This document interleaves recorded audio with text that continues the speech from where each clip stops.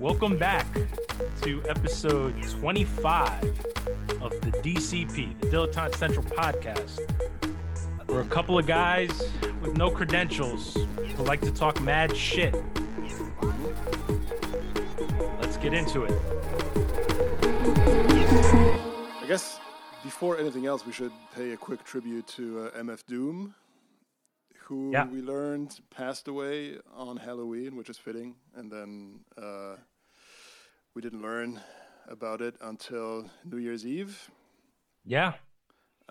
Truly one of the greats. I mean, whenever people pass away, you know, everyone is quick to say, oh, they were the greatest to ever do it, whatever. But MF Doom is, without a doubt, one of the pivotal figures in hip-hop music.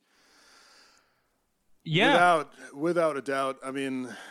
Well, what I would say is that very rare in music or in kind of life, you know, but like pop culture life, that kind of stuff, is someone actually singular. Yes. And there is literally no one like him. And that can be, you know, good, you know, that's with no like value one way or another, but he's one of the greats, and he was absolutely singular, which is yeah, rare. absolutely. And also, I don't think anyone is as influential at the end of the day as he has been for like 15, 20 years now almost. Yeah. People always say Lil 99, Wayne, right? Like this is his big. Right, but I mean, he's been making music even earlier. I mean, I remember all the... No, I'm stuff. saying but his big moment into like the hip hop consciousness, like broadly. Exactly. You know. But people always say that Lil Wayne is the most influential rapper of the last 10, 15 years. I mean, I would argue that it's actually MF Doom. And it's because especially, I mean, they both, you can make the connection that they're both kind of stream of consciousness rappers like that, but what MF Doom has is that he not only is this kind of stream of consciousness rapper and is also just an incredible writer, which Lil Wayne also is in his own weird way. Yeah. But what MF Doom has, which Lil Wayne doesn't have, I think, is that he is MF Doom was incredibly perceptive in terms of just societal dynamics and interpersonal shit, and like buried in the middle of all his wordplay and all of his funny stream of consciousness stuff was also just like incredibly wrenching musings on what it means to be a human being and what it means to be a weirdo and what it means to be like someone, you know, who's just trying to wade through the morass of daily life. And that's something that, I mean, I guess you could argue that Lil Wayne does this in his own way, but Lil Wayne is more like a battle rapper almost, and more of like a, you know, he comes out of a completely different school of thought, and without MF Doom, there would just simply be no SoundCloud rap. No, you know, because like his exact style is basically what these kids are doing, except much worse. No, and there would also, I mean, without MF Doom, there would be no Odd Future, there would be no contemporary LA rap scene. You know, like it's just he was like a stone that threw itself into the pond of hip hop in the late '90s, and just like the circles going out from that are just like ever growing, and yeah, he was just one of the greats. I mean, absolutely no doubt. I mean, myself as a fan of hip hop music for more than 20 years now. I'm old enough to say these things. Jesus fucking Christ.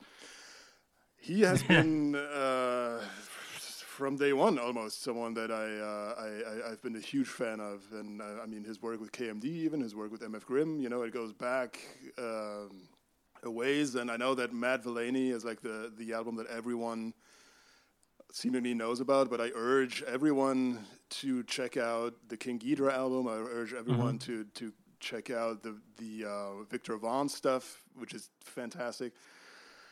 Yeah. Operation Doomsday. I would even argue that the later stuff, like JJ Doom and Neruvian Doom, like all of this stuff, even the stuff that he did with Danger Mouse, it's all worth revisiting.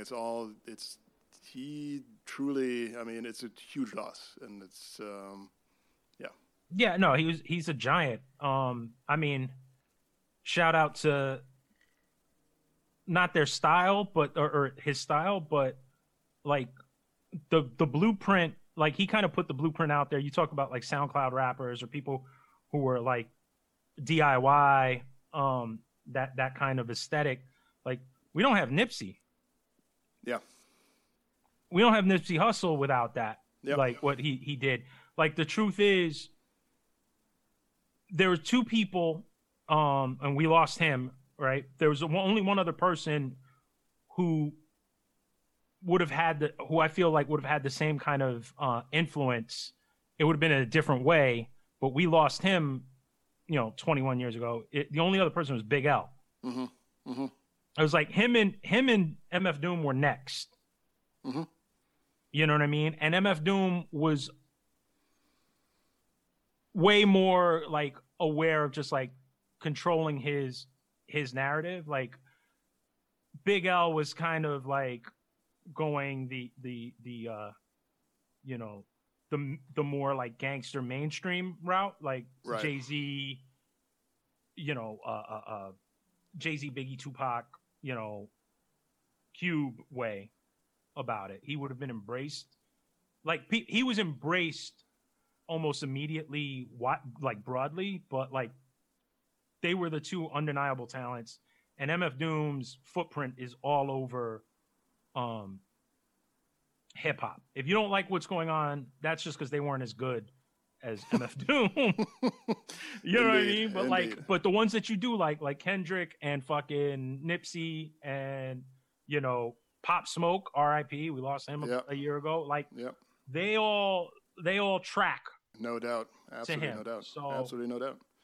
And also MF Doom, shout out to a real one. He truly was a villain. I love the stories of when he used to book shows and then just send stand-ins who would lip sync a song or two with a mask on and then just run out with the money. That was legendary even, 10, 15 years ago he would do this shit. So, I mean, yeah, shout out to a true one. Like, it's beautiful. For real.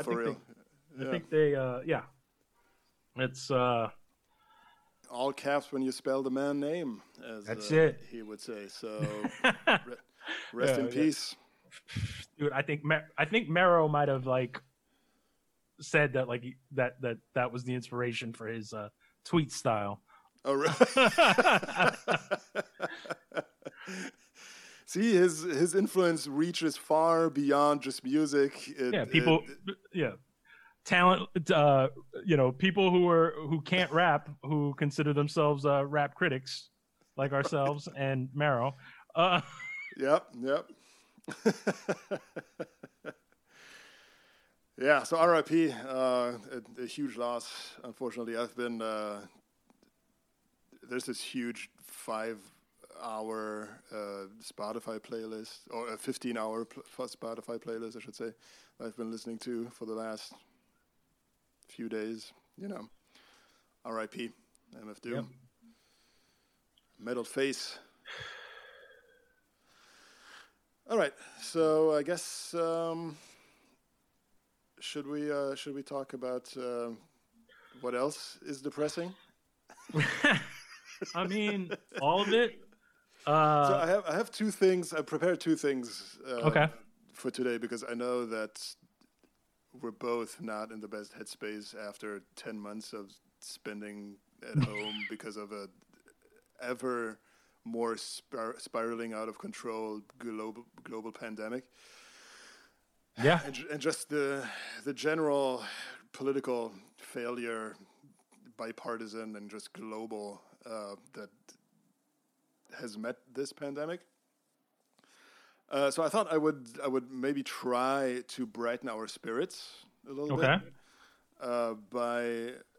Or your spirits more than mine, I guess, by showing you that, yes, we live in a country that is led by complete morons, top to bottom, but also the EU and Germany as well.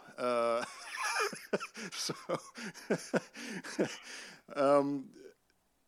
just the vaccine rollout in the United States has been an abysmal failure already. Of course, that was clear, but also the vaccine rollout in the EU is equally pathetic. So I thought it might amuse you to learn about it a little bit more. But before we get to that, I want to ramp up to that. And, okay. If you allow me to maybe rant for a little bit about Garcetti. Oh yeah. I mean, if you allow me. I mean, oh God, yeah. Because I mean, we are the literal worldwide epicenter of COVID right now. LA County is. Yeah. No. The national number. I mean, LA is keeping the national numbers high single-handedly. Just because of how bad it is right here. No. We are in the thick of it, y'all. It's not quite as bad as New York was in April, just in raw numbers of mortality and stuff. But that's I would actually say it's worse because it's harder to get close to these numbers considering how big and spread out LA is. Yeah, I would actually say that we're doing worse than New York did. Because the proximity factor should be on our side, and it's actually super against New York City. Well, I'm glad that you mentioned that, because this is exactly what I read an article this morning that basically I thought I would have a heart attack when I read the quote that is attributed to Garcetti in it. But one thing also that gave me almost a heart attack this morning was, because LA is the situation in LA is so bad, it's now a national story, right? The same way that New York was. There was an article in Politico. It says, "Locked down California runs out of reasons for surprising surge." All right. And they talk about how no one can figure out why there is such a surge right now, which is bullshit, because the LA Times has an excellent article about why. We'll get to that in a second. But the thing that really I thought was unbelievable is they are quoting an associate professor of population health and disease prevention from UC Irvine. He says at the end of the piece, he says, "In politics, 40% doesn't carry the day, but 40% can drive the epidemic. California is deep blue, but from the virus's perspective, we're a lot more purple than people give us credit for." Yep. I mean, the reason we have an unprecedented surge in cases in Southern California, and it's not California, it's Southern California and the Central Valley. Northern California is not as bad at all. They actually have very good numbers. It's Central Valley and Southern California. The reason why we have a surge is because of Trump voters. Yep. because there are Trump voters in California. They are the ones causing the surge. All the good liberals, everyone that voted for Joe Biden, they have nothing to do with this, I guess. No, I agree in part. But I also agree that,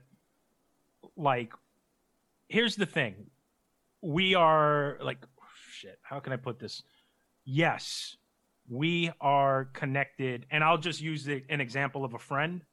I won't, no names here, but I have a friend I have multiple friends, all right? And these are, and I use this not loosely, they're varying degrees. They're but literally friends of friends who are of they may be liberal. They're also younger, but they come from Trump-leaning backgrounds and families, and they have been so like they're the spreaders, right? They go, hey, I'll be careful, but I'll go see my family, who are all the people who have not been careful, who have been, actively pricks about this shit, right? And and then they bring it back, and they may be asymptomatic or what have you, but now they're in the zone, right? And they were like, well, I know that this is a problem, but I can trust my family. It's like, no, asshole, no, you can't. But this is only Trump voters are doing this? I won't even. No. I'm saying, like, it doesn't just have to be Trump. Like, the people that I'm talking about that I know are not Trump voters, but their families are, and they let their guard down to go around those people. Because I have friends too that let their guard down. I have.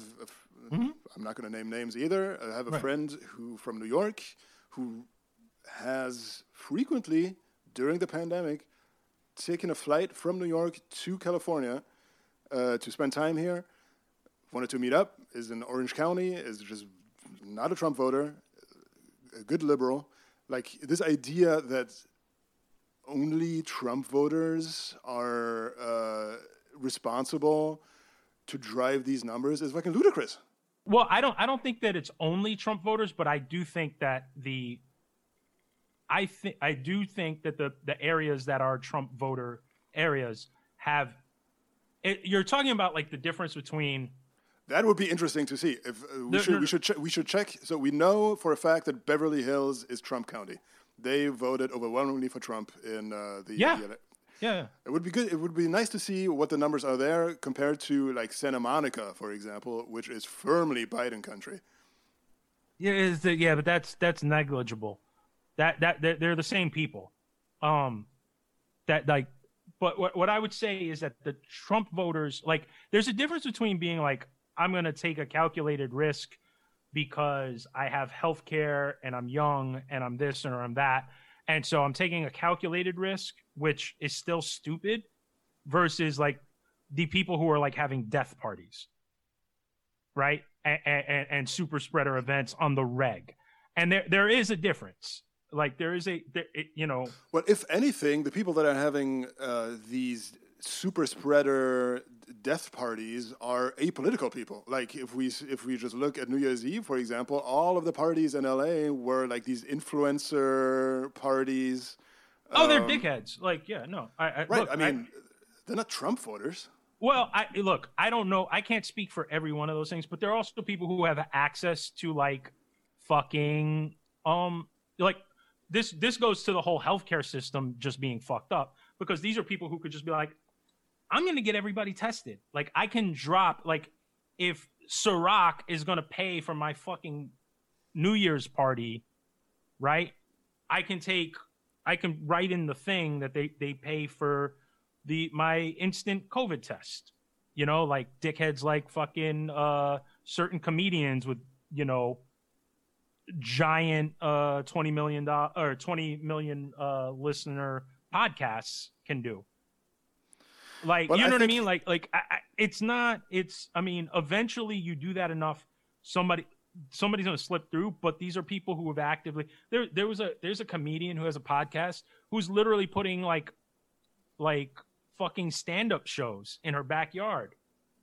And she was like Instagram storying, like, look at me making sure everybody has a test. And it's like, I can't get a test. Like, I can't get a fucking test. You know what I mean? But like, this is also a have not situation. Oh, like, without a doubt. What my whole point is that this line of argument is completely fucking ludicrous, because like the reason we have a surge has nothing to do with whether or not there are Trump voters in California or not. Like, you have Trump voters everywhere. To say like, oh, it's the state is more purple than we think, so that's why now, 9 months into the pandemic, when really in the spring, I think that we were doing well. I think that's a lazy argument But I do agree that the places that are Trump areas are places that actively pursue this death cult bullshit. Like, well, we live in you know what LA I mean? County, which is not Trump County. Trump No, but country. Orange County is. But And like, yes, but LA County is by far the worst. But like, if anybody goes home to see their mom in fucking Orange County, and their mom is, you know, some fucking MAGA broad, like, or the neighbor, like, whatever, like, it was in Orange County before it was here, like that is, you know, like how that entire line of argument, in my opinion, is bullshit, and here's why. I'm going to show you why. There was a really good. You're also not factoring in the fact that like a lot of people in LA County are not from LA and they went the fuck home to wherever they fucking were for Thanksgiving and all that other shit. Right. No, I am taking that. On the contrary, I am very, very much taking it into account. Okay, let's just talk about this this LA County this LA Times article that came out yesterday. I think that unlike this bullshit Politico thing, which of course the biggest morons in the fucking media industry now are all of a sudden LA experts. They're idiots. We don't need to listen to them. The LA Times, though, had a good article about that. LA Times, I'm also not a big fan of, but they have very good reporting on coronavirus, though, in LA. Excellent people writing for them. They had a good article that posed the same question that this bullshit Politico piece posed, which in Politico the answer is Trump voters are responsible for this surge. LA Times asked the same question, and they didn't really answer the question because I don't think there is an answer. There is no silver bullet why this is happening now. Yeah, no, I agree with that. I agree with that. They talk about a few interesting things that, and now you might say that I am monomaniacally just obsessed with shitting on Garcetti, but when I was reading it, I cannot describe to you the quivering rage I was feeling when I put two and two together. Right. Okay. All right. I'm here for it. Okay, because at the end of the day, like the reason why we're 10 months in the United States, and this is and Europe, as we'll see in a little bit, also not a good track record, but in Europe there has not been this sustained kind of death march that we have had in the United States.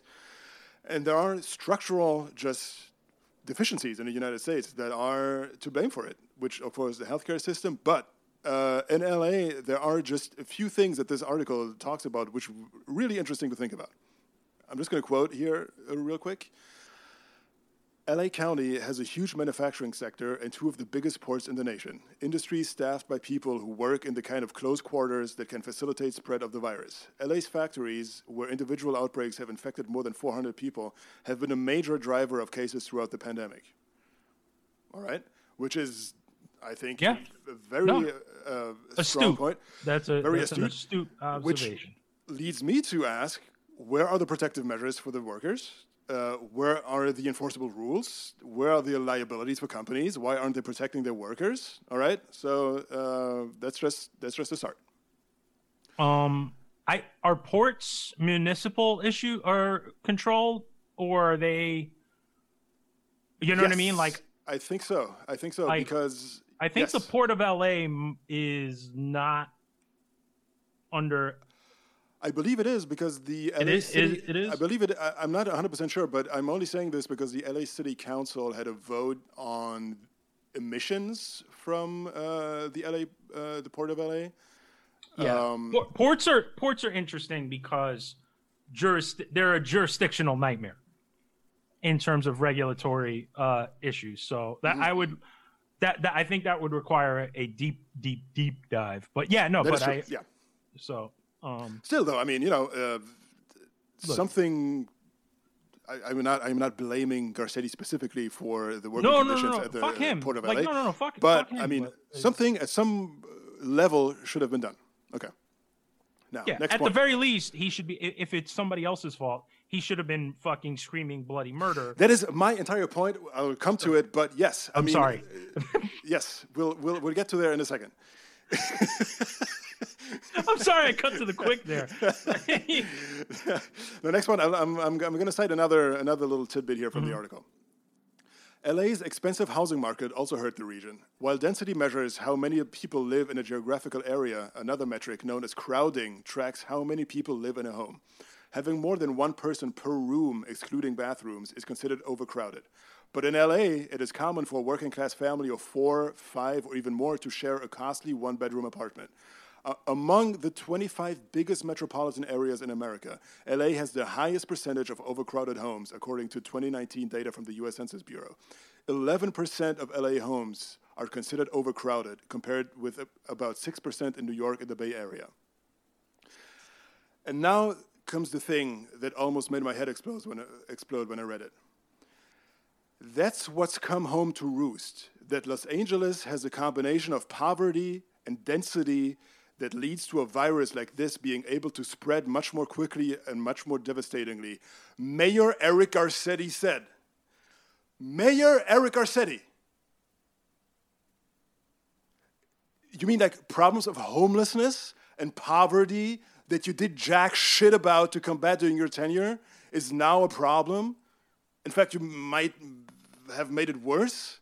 A housing market that's completely thrown to the wolves of like speculators in the real estate industry, where I think 40% of people living in LA County spend half of their income or more on housing every month. And like, and as mayor, you did nothing about.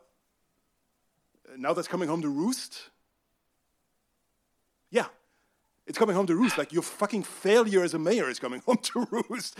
Like, and this is his legacy of failure. You know, to do anything about homelessness, poverty, housing. It's years of inadequate leadership. If we are really buying this premise from this article that LA is kind of a sitting duck for this virus. LA is a sitting duck because of years and years and years and years of political failures that precede Eric Garcetti, of course.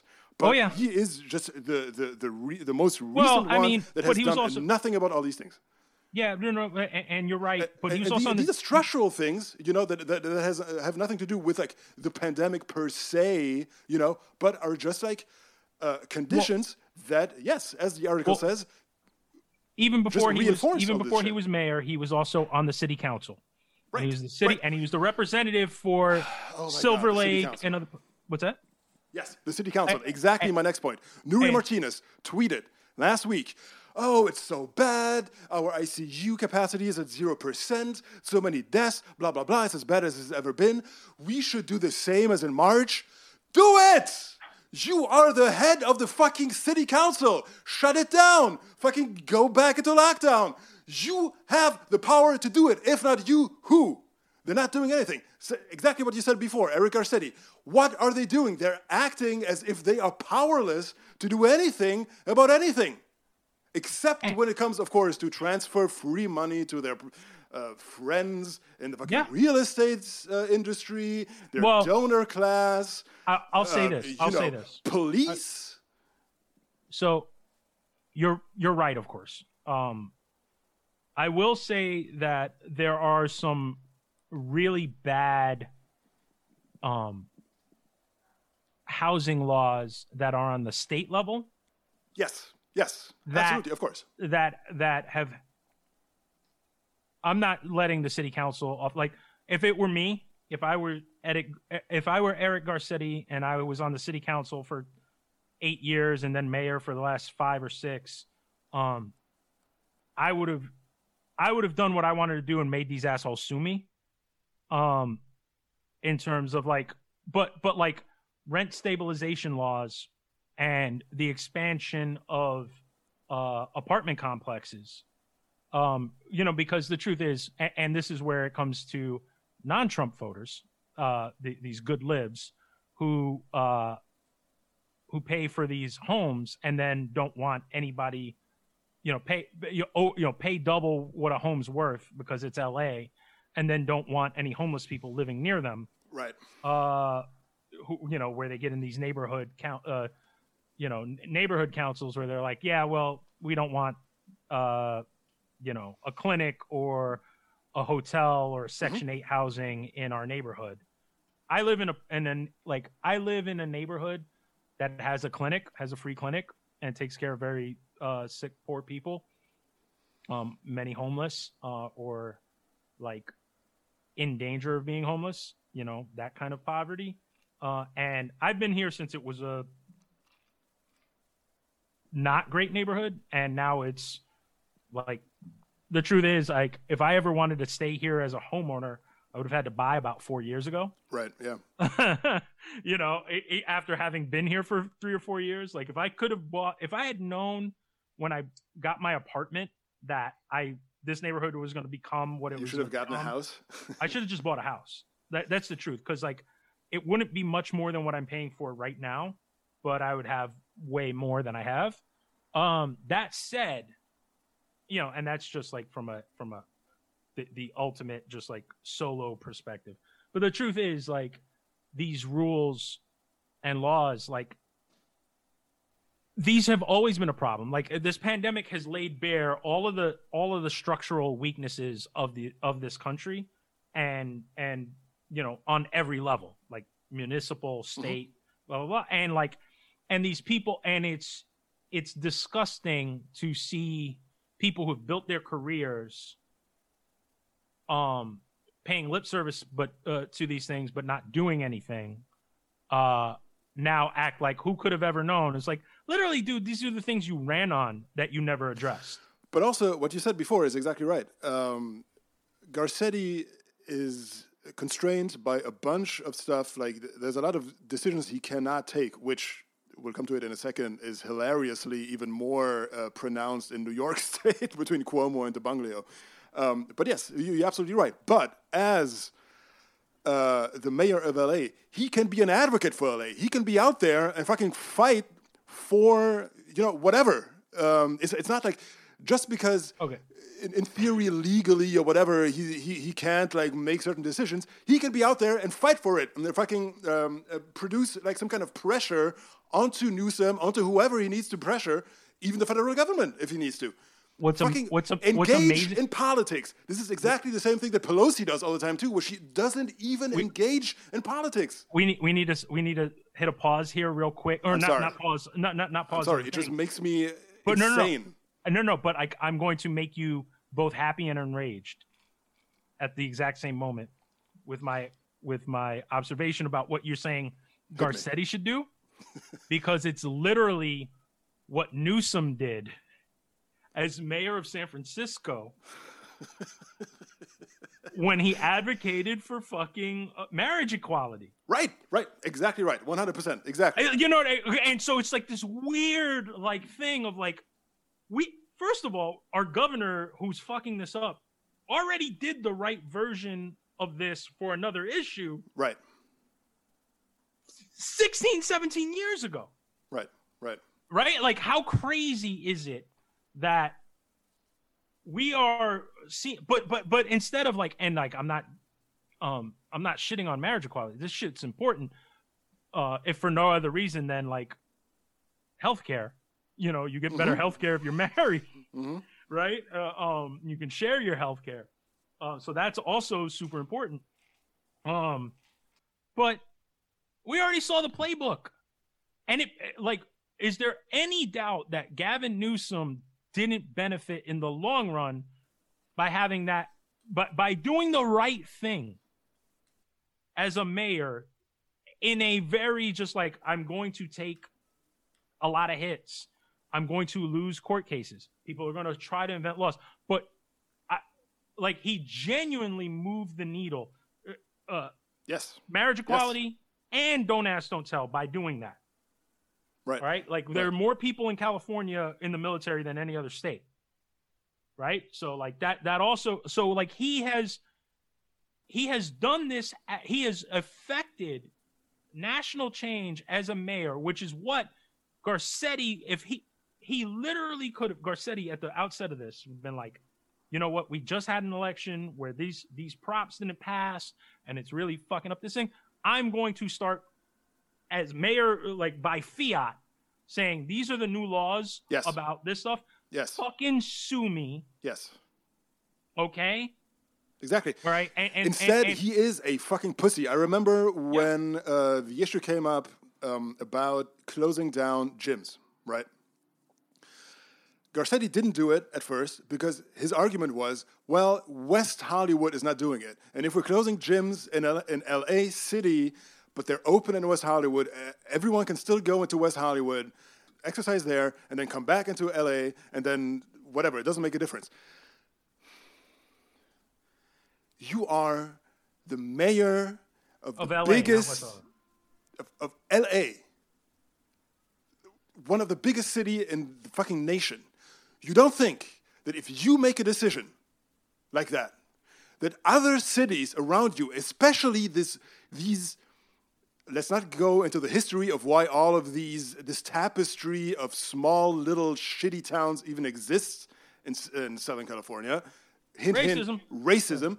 Let's not go into that. But you don't think that all of these little municipalities that depend on LA to exist, for them to exist, because they use fucking LAPD, they use fucking ambulances, the entire healthcare, they don't have like their own health department. LADWP wouldn't exist if it wasn't for LA City. Right. I mean, now places like Irvine, whatever, like there are a few reactionary small little towns that now it's about the water want to make their own health departments now. All of a sudden, now. But whatever, most of them don't have it. So if you, as LA, close down bars, close down gyms, close down all these things, you don't think this has an effect on the surrounding little municipalities, right? Absolutely. I mean, Look, fuck off! You know what? You know what the worst part about this is? And I say this, I like shudder to say this, like it genuinely, because I've talked about the next two guys I'm about to talk to. I've talked about on this podcast, and I've demonized the hell out of them. And one of them's currently being a fucking ghoul and a piece of shit, but. If they were on the right side of the coronavirus issue, which one of them probably is, one is most definitely not. But in their capacity as mayor, in understanding what being the mayor means, Rudy Giuliani and Michael Bloomberg would have fucking skull fucked the surrounding cities and the governors. Right. Yes. To get this, I mean, it's a huge leap, but I'm saying their attitude towards their understanding of what their position and their city means. I'm not so sure about Bloomberg, but definitely. No, Bloomberg because of the gun. Like I say that because of the gun control stuff. Like if I guess maybe the soda. No. Like Bloomberg, if he was the mayor of LA right now, and would have been like the problem with Bloomberg is he doesn't give a shit about homeless people, but he does give a shit about health, right? So he would have been like, well, how do I fix this? Okay, this is what I'm going to do, and fuck you, sue me. Right, but this has to be exactly the fucking... we have two whole ass episodes where I'm like, fuck those two guys. Yeah. No, this also reminds me of... Richard Daley, son and dad, in Chicago, in this situation, would have skull fucked the state, the surrounding cities, the suburbs. So, it's not just New York. I'm not New York biased. Any strong mayor who understands, Gavin Newsom as the mayor of LA, if he would have been mayor of LA instead of San Francisco from 16, 17 years ago, would have had the right answer. Gavin Newsom now is a whore who has way more baggage because of his marriage to our girl Slutty Kim Guilfoyle, and he had to salvage his shit because by the way, after all the shit that's come out of her out about her, I no longer blame him for all their crazy freaky sex shit that got them in trouble. Oh, I never blamed him for that. I never blamed him. I actually think it's her now. I think that's played out. She's threatening, she's threatening to give lap dances to donors now. Right. But anyway. Right. Well, she did it even during the campaign. So. Yeah. No. So Susia. sucia. Yes, no, but also this makes I'm me just think. saying, like a mayor who understood the power of their mayoralty and their city, like Garcetti's just fucking weak. But this just, but also like, there is a town in Germany called Tübingen. Germany. We've talked about it. I have my issues with the way that they responded to the crisis too. Anyway, there's this town, Tübingen. It's a small town, right? It's in no way comparable to LA. Fine, okay. But Tübingen is one of the places where the surge in Germany is out of control too, way more than it ever was in the spring as well. But Tübingen, though, has had little to no cases since the spring because they have a mayor who had a very specific plan about how, as much as he can control what's going on in his city, how to respond to it, and without a lockdown. Yeah. And it might be because the guy is a mathematician. The mayor, his name is Boris Palmer. Mm-hmm. And there was a huge scandal in the spring where he said that basically, he said in an interview that he's not so worried about COVID because it kills people that statistically speaking would be dead in like 6 months anyway or something like that. He said something like that, you know. But basically what he meant it as like a mathematician, you know what I mean? Right. Yeah. But you just can't say it. You can't say it as a politician like that. Right. But anyway, under his leadership, COVID basically a non-issue in Tübingen. Universal mask mandate, of course. The city itself did not get any masks from the state nor the federal government. The city itself bought it en masse from wherever, distributed it to N95 masks, distributed it to the entire population so that everyone has an N95 mask. Yeah, look. And also, he said, okay, let's look at what's going on. We know that the most vulnerable population is elderly people, okay? So what can we do? What they did is they said, okay, we don't want old people who live in nursing homes, you know, the elderly, generally speaking. We don't want them, for example, to take public transportation. But we also don't want them to leave them in the fucking rain. So they can take cab rides. No, even better, cab rides at the same price they would pay for a bus ride. So the city is subsidizing cab rides for the elderly so they can take a car instead of riding on a bus and get around like that. I mean, it's stuff. I mean, you know, it sounds like small potatoes, but at the end of the day, Tübingen is one of the most successful fucking cities in Germany in combating this fucking. Can I make you more angry? Please. So you know the old school. I think it's bought by like the spin-off company, but you remember American Apparel, right? Of course, yes. I think LA Apparel is the rebranding spin-off after they got rid of the dickhead and all that. Yeah, but it's still just, and I think they still have the giant factory on 7th. Mm-hmm. Like, what has stopped Garcetti from giving them a contract to make all the N95s at any point and just give them shits out? Okay, well, now I'm going to get even more angry than that. Even angrier than that. But am I making a point that... Absolutely, 100% you're right. But even worse than that, St. Vincent's, all right? A former hospital building that has been empty for years. That could have been set up as a... Yeah. We have 0% ICU capacity in LA County right now. Yep. They are turning away ambulances from hospitals. Yep. There are stories. It's not isolated cases. It is a systemic problem that ambulances can literally not find a hospital to bring non-COVID patients to. They have to like go from one to the next to the next. It takes hours sometimes for them to find a hospital that has a bed open for someone who's not a COVID patient. Don't have an asthma attack. you have to be perfectly healthy at this point in LA, because you're not going to find, even if you go to the hospital, even if you're admitted to the hospital, you're going to wait for hours and hours and hours and hours and hours and hours before anyone will see you. We have this empty hospital, St. Vincent's. Yep. What has happened with it? They shot a pilot called Triage there.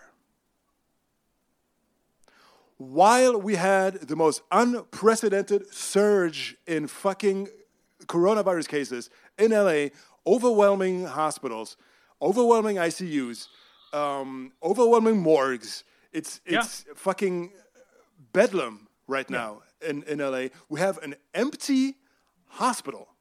Yeah. Literally. You know what? By the way, shooting is still allowed in LA County. Because why? Well, because they want the money from the shooting permits. That's the only reason. I think Thursday they officially put in to stop shooting, to postpone it by 3 weeks. Well, wow, it's about time. I think that I don't know, but I'll even okay. So I see your empty hospital with movies, and I raise you. The hospital ships. There is a hospital ship that is home ported, and I know this because I literally shared a pier with it for years. Mm-hmm. From 1998 to 2001, I was on a ship that was on the same pier as this hospital ship in San Diego that could literally be here in 2 hours, 3 hours, that they could literally park off of Santa Monica. Right, or Long Beach. Or Long Beach or whatever. But like they could literally just pull all the way up to Santa Monica and take care of all the west side. Mm-hmm. in literally no time at all. They haven't asked. You know what I mean? That like, and this is considering what New York asked at the height of this, at the end of March, beginning of April. Like, how is LA not? And by the way, New York was asking for a ship that was, and just this is Navy nerd bullshit, which was infinitely harder to sail this way. You could literally get the fucking Mercy. Right, that's the West Coast one. Mm-hmm. USNS Mercy here. Like the sun's not down. That shit should, if it left in a half hour, could be here in 2.5 hours. Right. The shit does 30 fucking knots. Okay, that's fast. You know what I mean? Like like you have a bunch of you have 3 major military hospitals surrounding LA. And I don't say this in terms of like right. Yes. of like hey, like let's federalize this stuff, but like this is an emergency. Ask for it. These are people there are literally hospitals that don't have patients in these things. Now, we can't let all of these people, the logistics of getting them to the hospitals on these bases is convoluted and messed up, but you can use all of the damn medical personnel to set up these field hospitals. That was going to be my next point. Okay, I do understand that the current situation in LA is completely unprecedented, and that, of course, it would put a strain on the healthcare system here. And I am in no way blaming the healthcare workers. They're doing absolutely everything they can. No, 100%. I don't want anyone to misunderstand me here. But the fact that LA as a city has been so completely unprepared for this is a scandal in and of itself. We knew since the spring there would be a second wave. Or that at some point it would get worse. Yeah. Right. Just complacency. Could we have known that it would be this worse? Yes and no. But we could have at least have some kind of preparatory measures. because we always knew that at some point the hospital system would be overwhelmed. And we had, in fact, projections. I am old enough to remember this fucking spring, where we heard that, yes, if this goes unchecked, hospitals would be fucking overwhelmed. Exactly the same situation we have now. What has been done? Nothing. Nothing. Yeah. Nothing.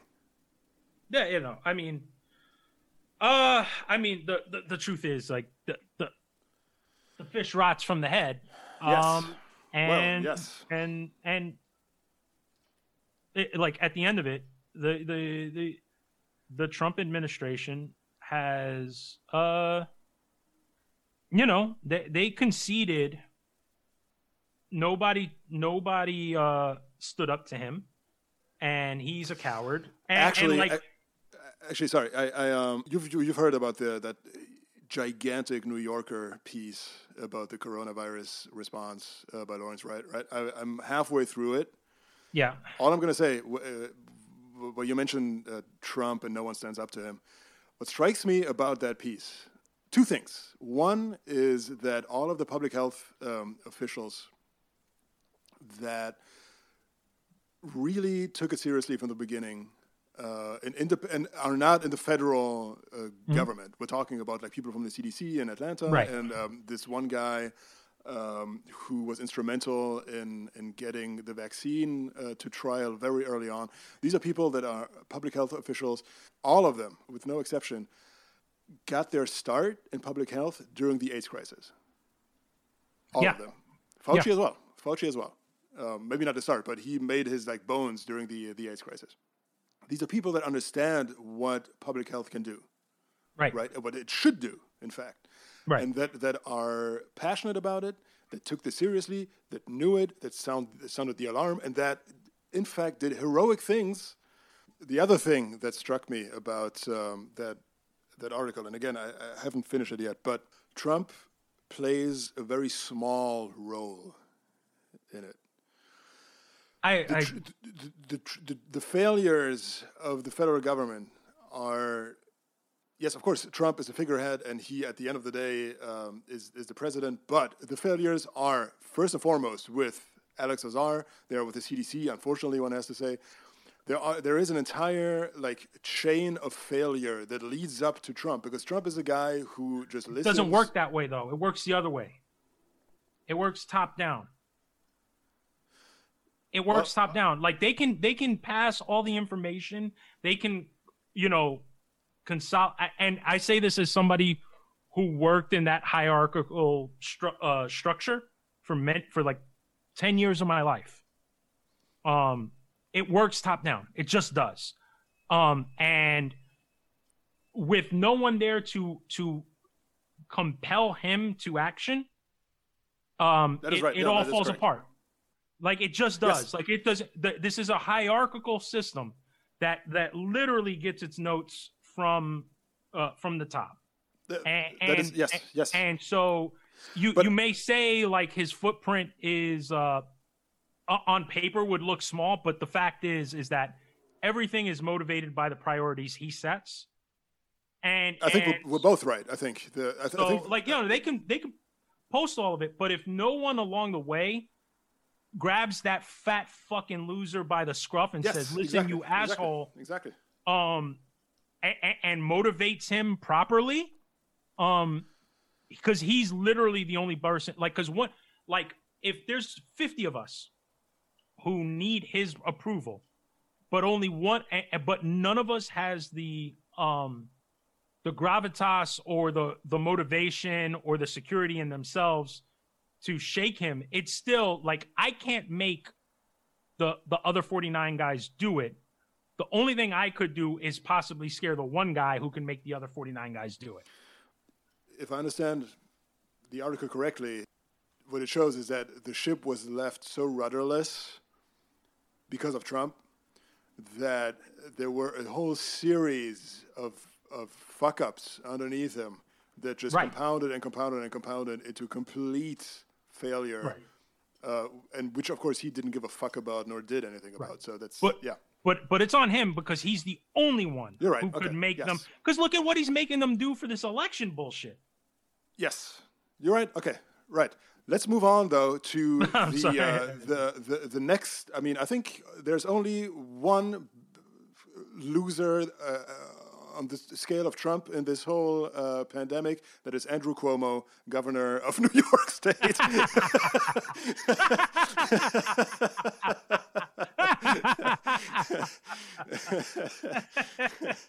Mr. Lessons in Leadership. You know, when I see him sit there at his fucking press conference, for which, by the way, he's getting an Emmy, which tells you. I'll say this. Which makes it very explicit what it is. I'm going to file a complaint as a member of the Academy. Thank you. on behalf of us all. No, but this makes me think there is a French movie called The Minister from, I think, 2009, maybe. It's a movie about the French. The main character is the French Minister of Transportation, and there's like this whole power struggle within the French government. You follow him around, whatever. It's not a very good movie. There's one famous scene, maybe you've heard about it, about a dream sequence that he has, where he sees a naked woman crawl into the open mouth of a crocodile. I have heard of this. Yes, it's that movie. So the movie begins though with another dream sequence, which always makes me think of, or when I see Andrew Cuomo, it always makes me think of that. You know, in the theater, the stage hands, I guess you would call them, these people that are completely clad in black. Yeah. and they crew blacks. Yes. Crew blacks.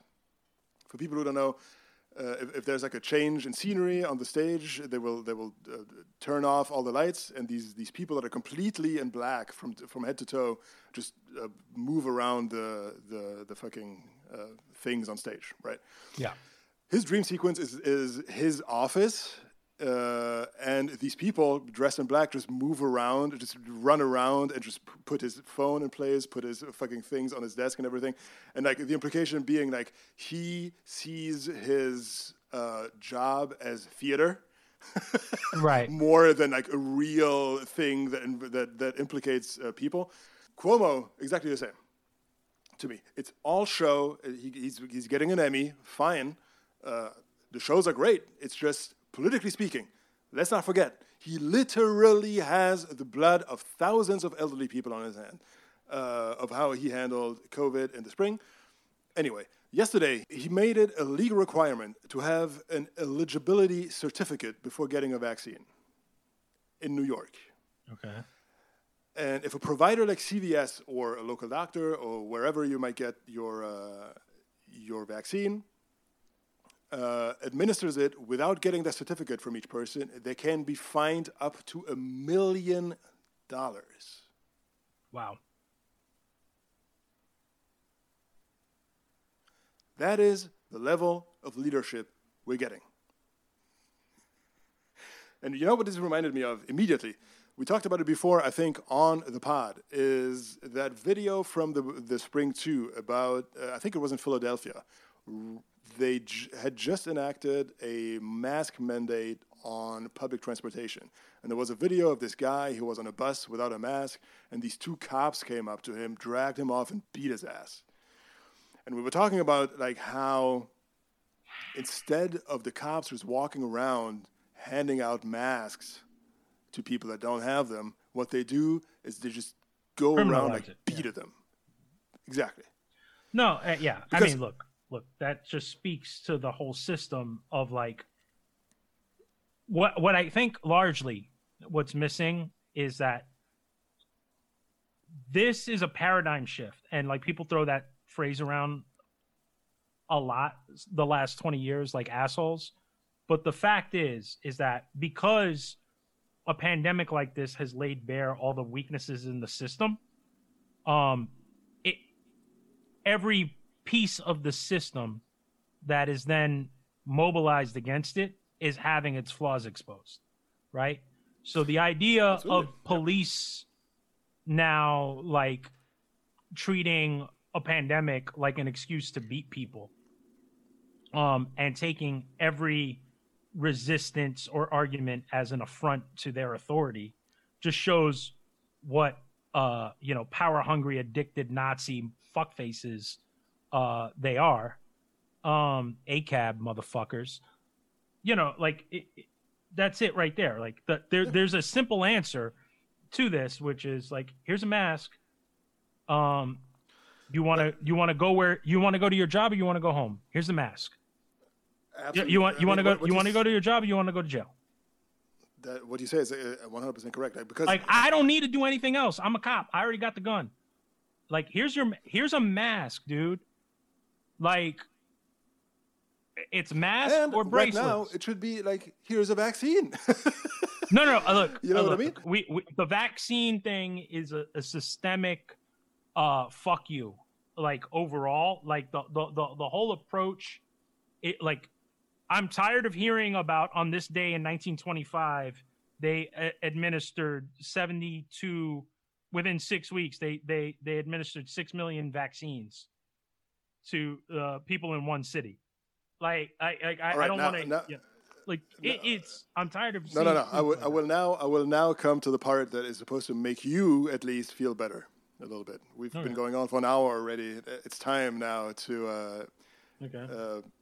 I am as enraged about this as I am about everything that I've talked about before. But I think for you and for our other 3 listeners in the U.S., my message to you right now is, yes, everything we just said, we are governed by the biggest losers and morons and idiots and fuck-ups that we can ever imagine. In my opinion, the entire political establishment of the Western industrialized world should be court-martialed, one and all, like all of them. Yeah. Every single fucking one of them. Anyway, and I say this because, yes, the U.S. is bad, but I am from Germany. I always have this German perspective, but let's talk about the EU in general, just as bad. A couple of weeks ago, there was an article, enraging and also funny, in Der Spiegel. It was talking about the European Union's. They're talking about it from a German perspective, but it's basically the European Union's effort to secure vaccines, right? And when we talk about the European Union, we have to remember these are a lot of different states, not only Germany and France, the big ones, but you're also talking Slovenia, you're talking Poland, you're talking smaller ones, right? But anyway, so I am here to tell you that, yes, we are, our political class is just absolute bottom of the barrel trash. So is Europe's. Der Spiegel, I quote, I'm going to quote at length from this article about the vaccine, because it will make you smile, hopefully a little bit, while at the same time also being horrible. Scientists estimate that 60 to 70% of Germany's population would need to be vaccinated in order to stop the virus. That would require 100 to 120 million doses because, with one exception, all the vaccines currently available have to be administered in 2 doses before they deliver immunity. The EU has ordered a total of 1.3 billion doses from 6 different manufacturers. Germany is entitled to 18.6% of those doses in a distribution mechanism calculated according to its share of the EU population. That amounts to around 250 million doses. But the number is misleading. Currently, the only deliveries that are certain are those from German-American consortium BioNTech-Pfizer, which we know well, and the American biotech company Moderna, which we also know well. BioNTech, whose vaccine is to be approved in the EU on December 21st, will be able to supply around 45 million doses to Germany in the first half of the year, according to current estimates. Moderna, whose vaccine is due to be authorized for use in Europe on January 6th, could supply around 15 million doses.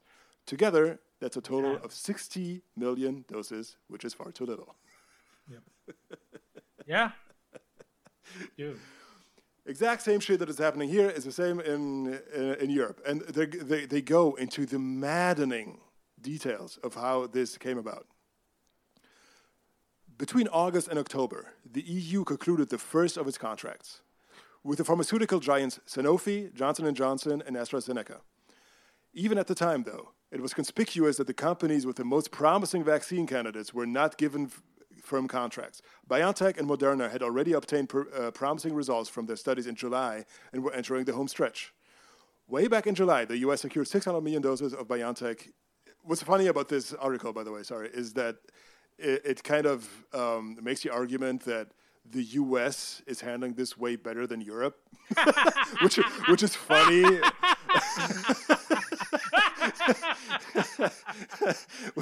which is funny from where we're sitting. Woo! But I guess if you're sitting in Europe, it's like the grass is always greener. I'm glad to see that Europe does have a sense, an affinity for hyperbole as well. Because, wow, bitch. Yeah, exactly. Way back in July, the U.S. secured 600 million doses. I don't know if that's true. Like, I mean, we have 100 million, and then the Trump administration refused to buy an additional 100 million from BioNTech. So anyway, that's because the Trump administration played favorites with Warp Speed participants because they want to pay credit for all of it. So, and Pfizer, the first one to market and the best one so far, which also has the most complicated delivery system, was not a participant, so they didn't want to buy. All that shortfall of purchasing was for the one who didn't do Warp Speed, which is one they also want to claim as Warp Speed because fuck facts and any of us. So. But this is funny because we will now get the equivalent of how this kind of stuff happens in Europe. Mm-hmm. The EU only reserved doses. It didn't place concrete orders until mid-November. And even then, it ordered far less than it could have. The EU only secured 200 million doses from BioNTech, with an option for 100 million more that would be manufactured later. According to sources with knowledge of the negotiations, BioNTech had additional capacity and apparently offered the capacity to the EU, up to 500 million doses in the first round. But the European Commission reportedly rejected the offer. Wait, hold up. Wait, I might have to retract my cackle. Like, it might actually be worse there. Oh, you dickhead. Yes, I mean, I know it's exactly. It might actually be worse in Europe than it is in the United States, as bad as it is here. In terms of the vaccine, not in terms of. In terms of the vaccine, yes. No, in terms of the vaccine, yes. Continuing with the article. Why were only 300 million doses of a vaccine secured that had already demonstrated 95% efficacy in clinical trials at the time? One that had been hailed as a sensation and was already on its way to regulatory approval. I got to jump in real quick. Yeah. This is the most amazing, and I'm not saying this is a Trump, like, fuck Trump, but they had, like, the fact that this vaccine happened in less than a year, and I was telling people in fucking April that they would figure out the vaccine in less than a year, and people were looking at me like I was crazy. It's one of the more amazing fucking accomplishments in the modern history of science. Well, the vaccine existed and they're already. Fucking it up, and they are fucking it up. And I said that I was telling people that they could do it. My thing was, is there going to be political will to lean into that? Like, I was like, there's never been a situation like this where we've been as technologically prepared to tackle it, and I've been proven right by the fact that they had the actual vaccine in March. Exactly, I was going to say. I was right. The vaccine existed already. I mean, the technology existed. I was fucking right about that, and I've also been proven right at like how politically fucked we all are. Yeah. Like my one worry was this thing that's now happening. But I was like, yo, we're going to find it. People were like, oh, it's going to be 2 years. We're never going to get it. I was like, no, the science is there. Anyway, I'm sorry. No. I agree. We agree. Now comes the European version of what you just talked about, Operation Warp Speed, and not wanting to buy from BioNTech, Pfizer. The German health minister, Jens Spahn, pushed for more to be purchased, but he failed to prevail in the end due to opposition from several EU member countries. In part, apparently, because the EU had ordered only 300 million doses from the French company Sanofi. That's why buying more from a German company wasn't in the cards, says one insider familiar with the negotiations. But they all use the euro? Like, shouldn't it not matter? Isn't that the whole point of the EU? Is that shit like worse. I made it in this country versus that country shouldn't fucking factor in to the economy, like things. It gets worse. It gets worse. But am I wrong in the? Yes, of course. Yeah, I'm right, right? Like I'm right in that the whole point of the EU is that the whole something point like is that, this wouldn't be exacerbated. Yes. Okay, yes. I'll go fuck myself. Cool. You go. Yes, please go fuck yourself.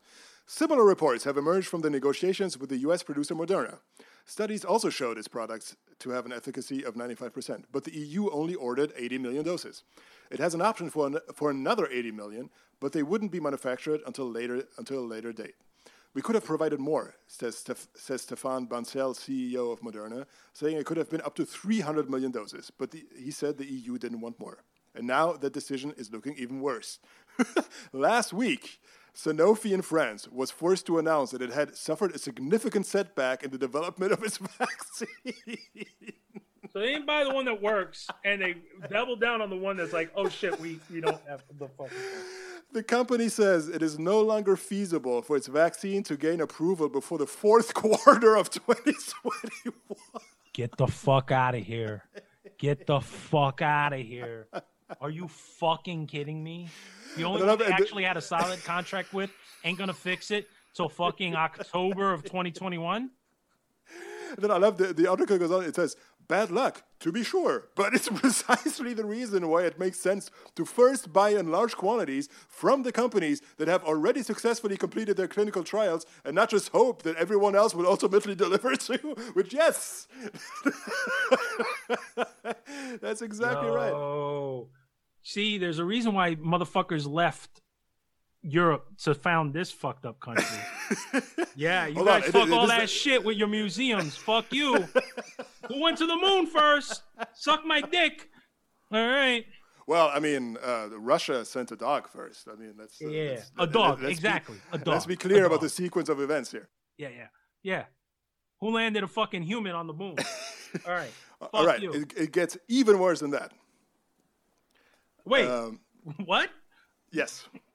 That's why, right now, whether Germany fares well or not hinges on the AstraZeneca vaccine, says Karl Lauterbach, the health policy point man for the Social Democratic Party, and also an influential voice in Germany on the political response to the pandemic. Next paragraph. Right now, development of the British-Swedish vaccine isn't going particularly well either.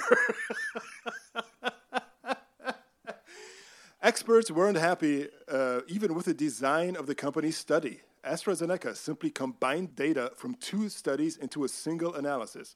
One subgroup of around 2,700 subjects revealed an efficacy of around 90%, similar to that of the vaccines from BioNTech and Moderna. But among the rest of the test subjects, efficacy was just 62%. The fact that AstraZeneca combined these disparate results into an average efficacy of 70% triggered a storm of outrage.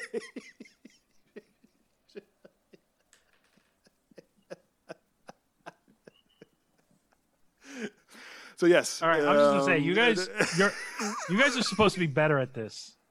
I know. Like I know.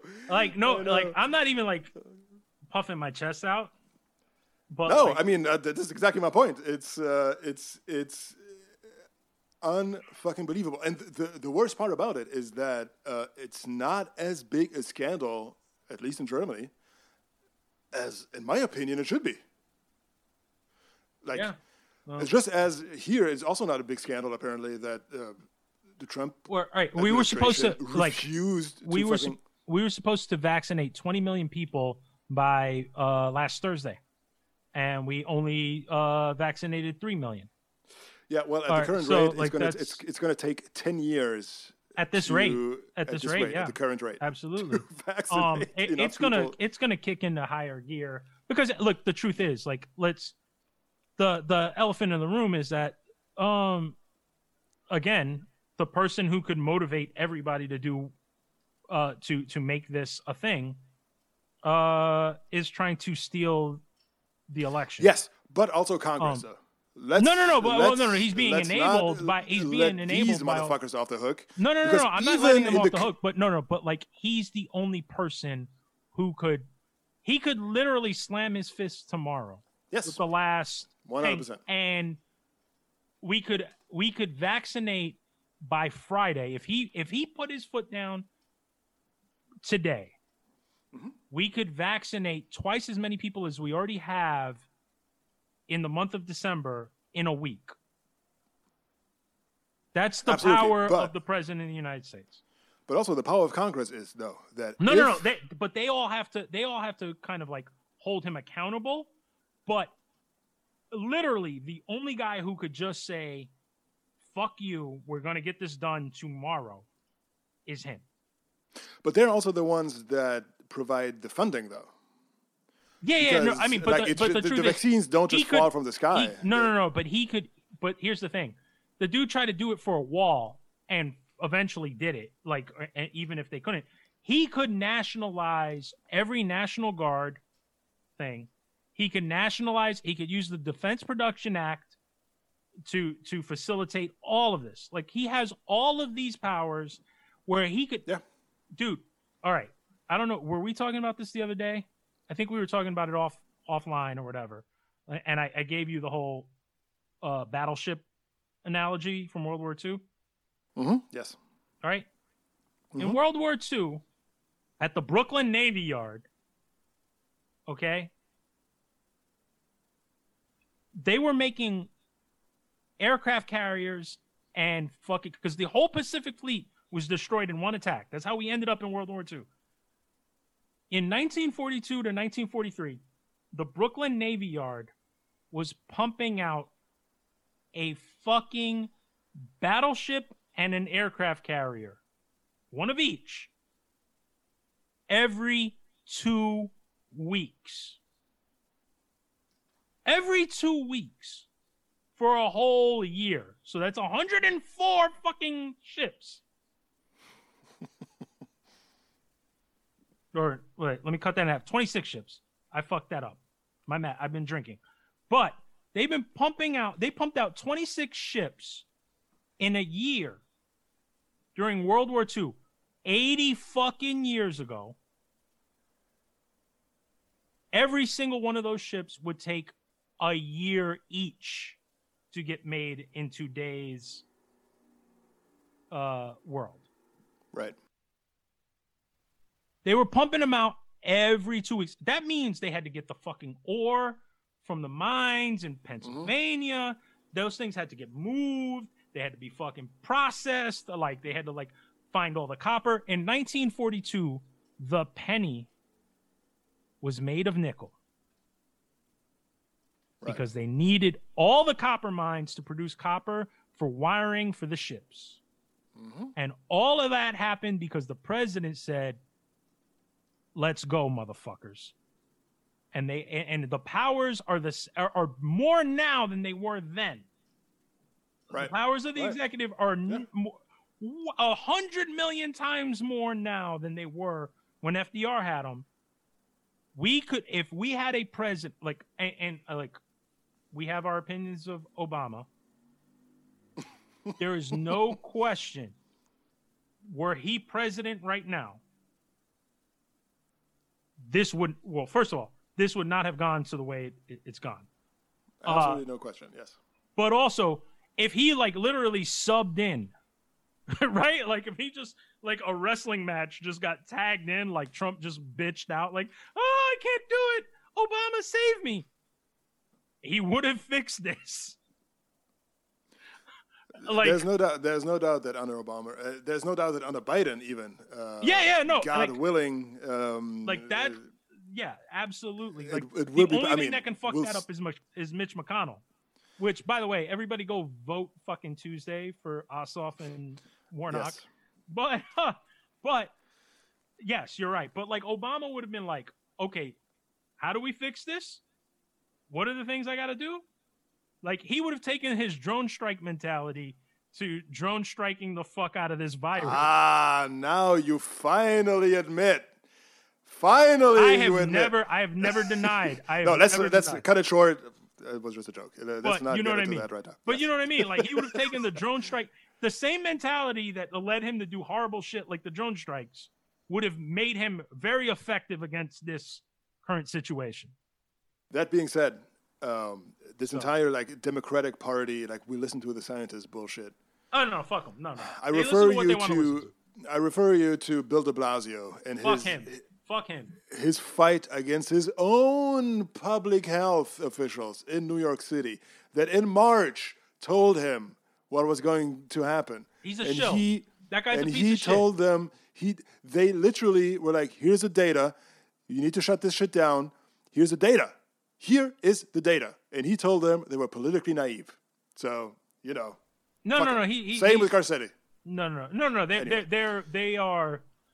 They are fake populists who are fucking.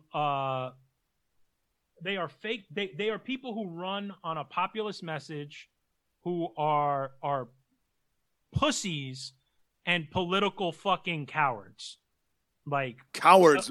They are fucking cowards. Like Garcetti and De Blasio, like espouse the virtues of all these like grand democratic leaders, and they are fucking like fucking. I want to say Mighty Mouse because Mighty Mouse is dope. But whoever the fuck Minnie Mouse or whatever the fuck it is, like whoever the fucking foil is, the mental midgets, but not even mental midgets, like the absolute like abyss of fucking integrity. Like those guys, but they're worse because they run on the idea that they have integrity and that they actually care. But the fact is, they're worse than people who are fucking running against those ideals because they will betray them at every step. That is exactly why I always get so angry, and you always tell me I shouldn't get so angry, and the Republicans are worse, which of course they are. But this is exactly why I am so much more angry at the Democrats than I am at the Republicans, because the Republicans, fuck them. I mean, whatever. Well, they're doing what they're doing. It is what it is. I think that the Democrats should I give them no. I generally, not specifically, but generally, I give the Democrats the benefit of the doubt because at least their intentions are in the right place.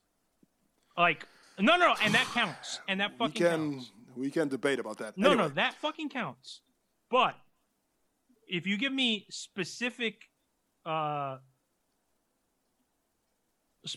cases, I'll fucking look, dude.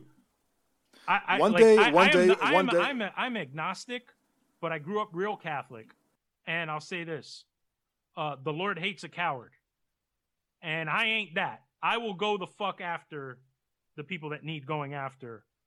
One day we'll do the Obama episode. Maybe episode 50, maybe episode 100. Whatever. Like here's the thing about the Obama I will say episode. too. About the Obama episode is we're gonna have to like write up a contract of like ground rules because the truth is we can't have an honest conversation there without acknowledging our biases. And the truth is you have the biggest bias in this, or at least blind spot. Well, this is I was going to say. I agree with you 100%. Your main argument is let's not go into this now. No. Let's give them a preview. Episode 25. Your main argument is what I always say is that Obama was a failure.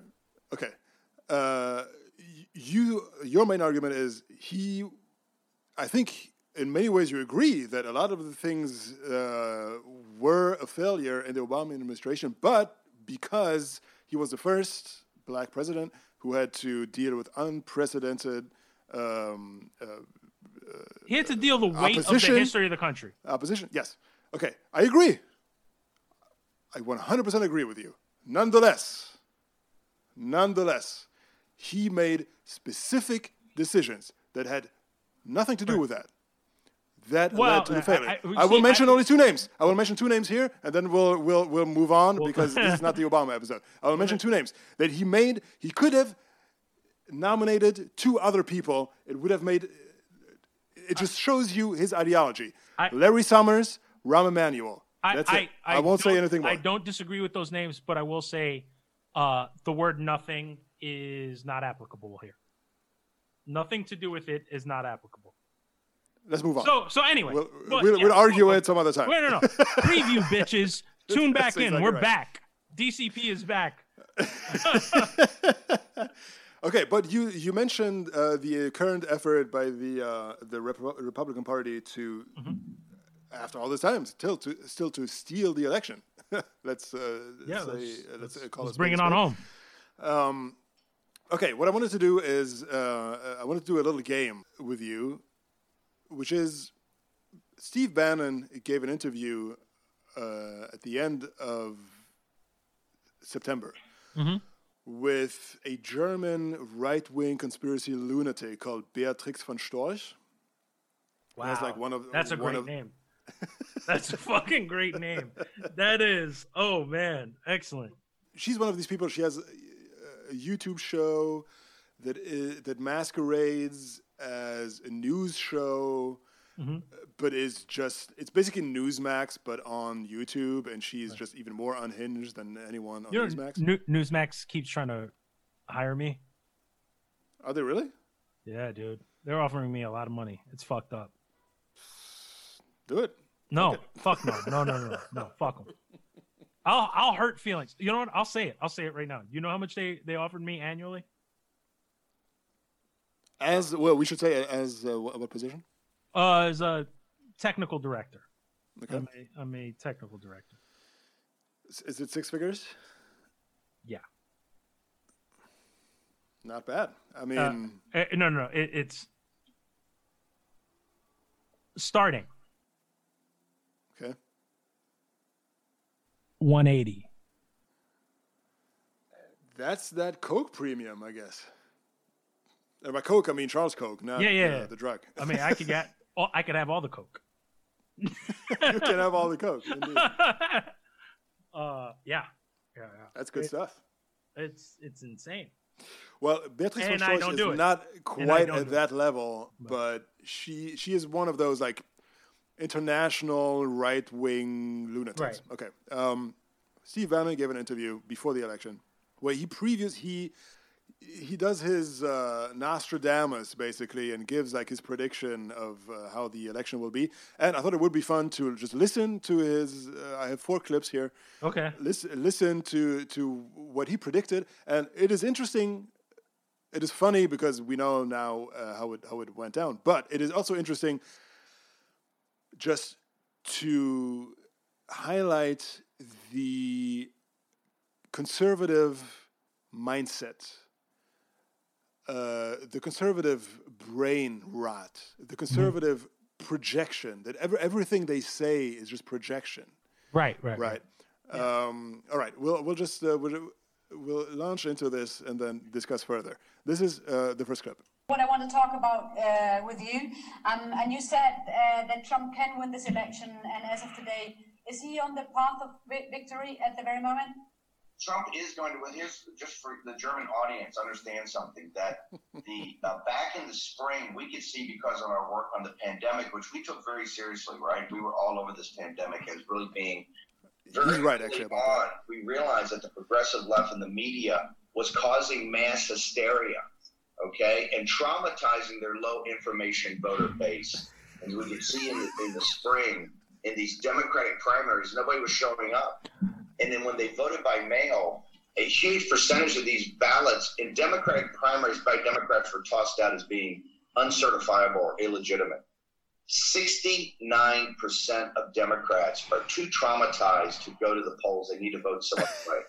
So Donald Trump right now, for your German audience, particularly for Alternative for Deutschland and other conservative groups, understand something. Donald J. Trump is going to win massively on the day that matters. That's Election Day.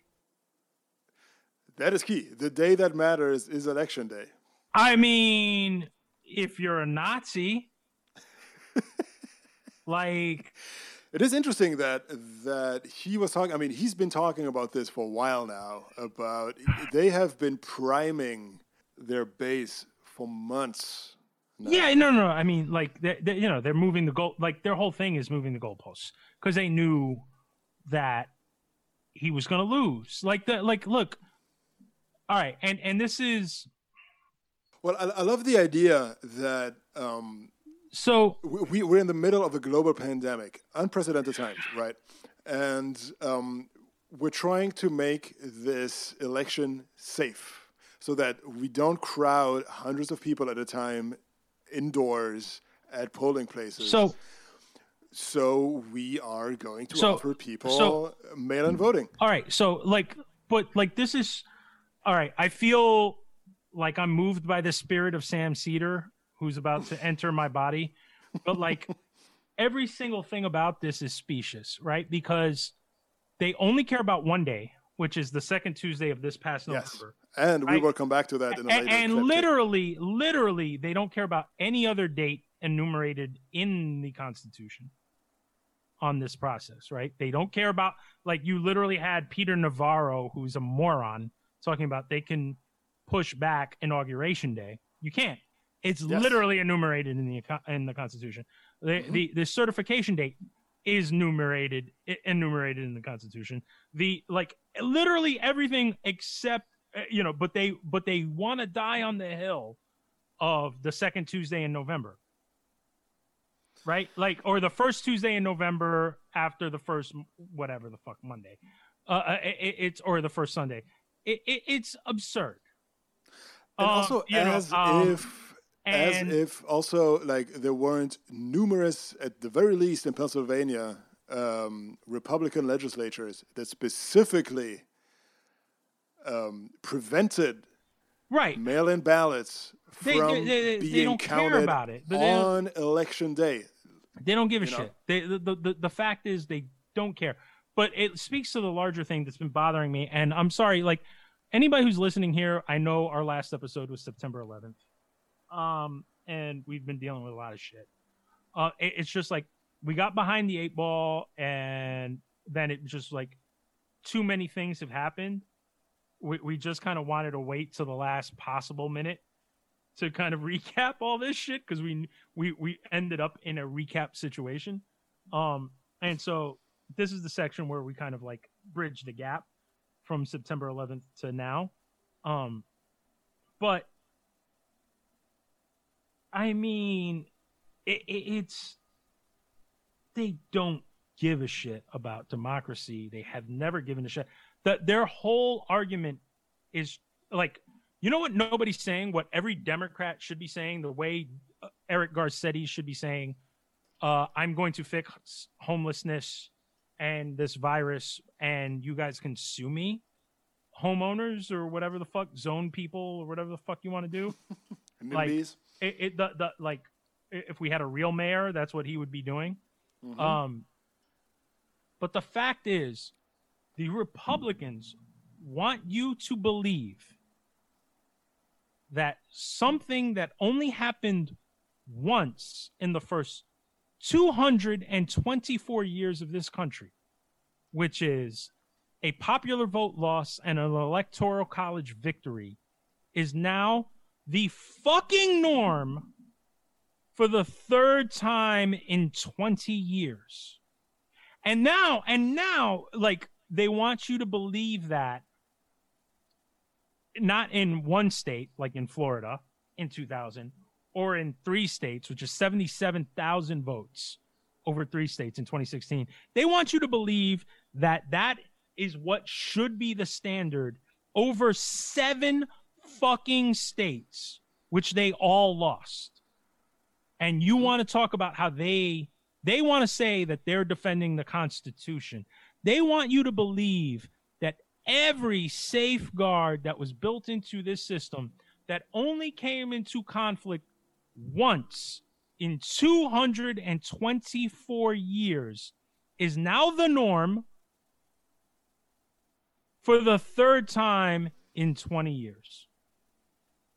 If I was a Democrat, I would literally start with that every time I talked about this subject. If I was a political leader in this country, I would say they are trying to con you into believing something that happened once in 224 years is now the norm and has happened 3 times in the last 20, and that's normal. Well, let's cue up clip number 2, because I think it talks to this idea. Let's go for it. What is this TIP or TIP or how you name it, Transition Integrity Project? Who is that? What is that? Project is just the globalists trying to do a rearguard action. Of course. To basically ward off through essentially a coup. Another massive Trump victory. Here's what it is. It's threefold. It's got a legal element to it, headed up by, they have a war room now, they've announced in the New York Times, headed up by, guess who? Holder, the Attorney General of Oklahoma, right? So you got Holder as the Attorney General, heads it up. They have 800 top attorneys. They have a major New York law firm called Perkins Coie, who's been on retainer. They have former Solicitor Generals, former U.S. attorneys. And what they've already filed is 200 lawsuits. It's the reason we need a new justice on the Supreme Court to get to a 9-man court immediately. The Democrats are forcing this. Okay, they're forcing the the Constitution. Like you're literally like, oh my God, the Solicitor General. Like, oh my God, they have former Attorney Generals and Solicitor Generals. Oh my God. But I also love this. But let's go with Jenna Ellis and Sidney Powell, right? Like those are the fucking standard bearers of Western democracy. Like Jenna Ellis and Sidney Powell, and like you're gonna talk about get the fuck out of here, dude. Like this is why I get frustrated because people, we are a couple of guys with no credentials. Mm-hmm. This is where I get mad where I don't have credentials because I know emphatically that I'm talking from a credentialed mindset, so to speak, because like I know how the shit works. I just didn't go to fucking law school. This is infuriating because Steve Bannon is a moron. Well, who understands? I don't think he's a moron. Actually, I think no. He is. Okay. He's one of the few smart ones, but he stakes out moron positions. He's unbelievably cynical, is what he is. No. He gets morons. He gives them the moron chum to get them in a frenzy. Right. Like he understands. But what's also like unbelievable to me about all of these clips, and even more, clip 3 is maybe the worst one, is that it's all projection. Everything he says is exactly what they're trying to do. They're doing. Yeah. Right. This whole idea that they're going in with a bunch of like lawyers and in the courts and doing this lawfare and whatever, like that's what they're doing. Yeah, no. And but in order, I think for their base to accept this unprecedented, basically like just shredding of the norms that they're doing right now, they have to, months before the election, like he's doing, just positing this idea that, this is what the Democrats are doing. Yeah. So we need to respond in kind, right? So that's what he's doing. Typical abuser behavior. Right. Look, I have never in my life until Trump been on the side of anything Jackie Goldsmith ever thought, or Benjamin Wittes, or any of those fucks at lawfare. And now I'm like, yeah, these motherfuckers are spitting. Like fuck those people. Like I hate the people at lawfare. I listen to them because like it's the whole like you need the other side's information or perspective. Except like I need these centrist dickheads who have specious arguments because they're the only ones who even come close to making any sense. Right. From a perspective that's not mine, because if I have to go to what has become the other side, it's literally Rudy Giuliani and Jenna Ellis and Sidney Powell, who are fucking idiots. They're either idiots or whores, or both. Like I'll say this.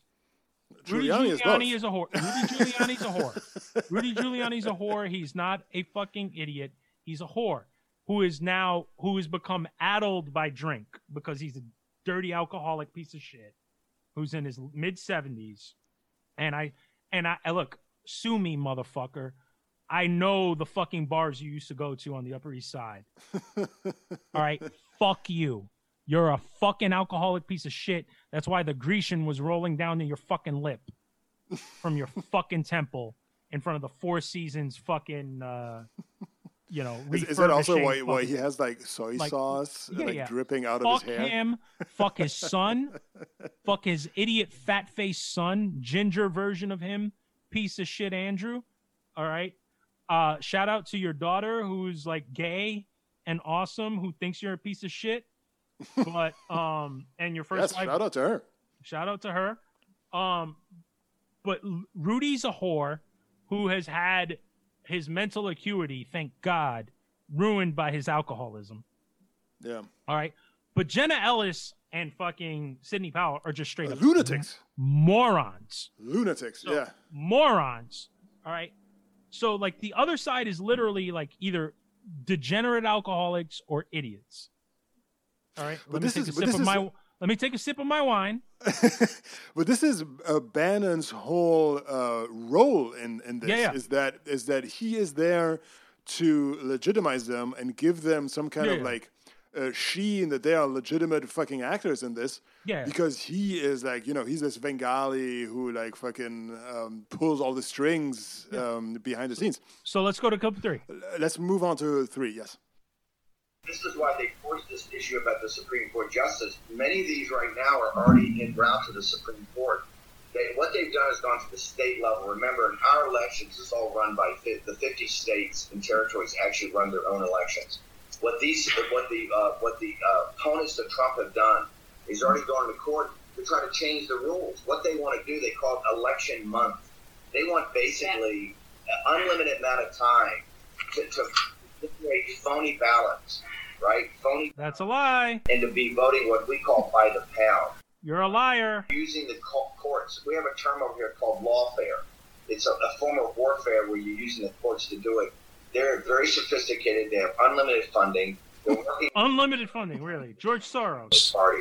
Gotcha. They are really they're ramping up, and they're smash mouth. They're brutal. They're going into these courts, and they have many of these judges are left wing judges. You're a piece of shit. That's a lie. Literally every single thing he said in that clip everything that is said the there was a lie. opposite. Is not only a lie, but it's the opposite of reality. Actually, right. But also they're going into every fucking state. Except for one thing, the states do control state law. Rolls over elections, and that has always been. What's crazy is that's always been a conservative Republican idea. Yes. Okay. But also, like I rant and rave like a lunatic. Fuck with me about the judicial system. I know this shit cold, motherfuckers. I'm making it in Hollywood, and the truth is, my first and true and real like talent and passion is the motherfucking law and the Constitution, bitches. And I will fucking take you the fuck apart if you fuck with me on it. The truth is that they have always championed the states to determine. The reason why Jim Crow was so effective for so long was because of this system that they have championed, that they now want to rail against, which has been the only defense against this fucking president and this movement of nationalist fucking scumbag fucking fascist fuckfaces. And I mean, and you're right, of course. But the other thing is like, they're the ones who are going to the states. Right. They're the ones who have unlimited funding. They're the ones 60. who seated fucking right-wing maniacs on the courts at every fucking level. Yep. It is the exact opposite of what he's saying. But of course, I mean, as we said, I mean, he is just there to sow the ground so that, after the election, this can bloom, right? But I mean, this is the psychosis of right-wing people in this country is just, distilled in this clip. It's laziness. It is the ultimate lazy patriotism, right? Like fascism is what you take when you take a fucking like fascism and nationalism, right? Like those two things, I think they're the same thing, but essentially, but it's when you take a patriotic sensibility, right, and make that the priority, but make the engine of it laziness. right? It takes your deepest value being, I identify with being this from this country and the values that this country is, but with no self-reflection or desire to know about anything that makes it work and what the victories and more importantly the failures that have made this thing a thing. Right? But I don't it's even, the I don't even laziness think, that goes into this shit. And it's like, I just want to be able to wave a flag and say that I'm great without ever having to do anything to contribute to it or understand it. It's not just contributing. It's understanding. That's as important. This is the worst part about this Bannon thing, is that Bannon understands every bit of it. Oh, yeah, no. They He are just always does it. led by people who understand these things. Right. But I also think, I mean, what he's saying here, I mean, there's nothing patriotic about this. This is all just tribalism. This is just like vile tribalism that has nothing to do even with like just old school conservative fucking nationalism. They are That's the not even what this enemies is. of patriotism.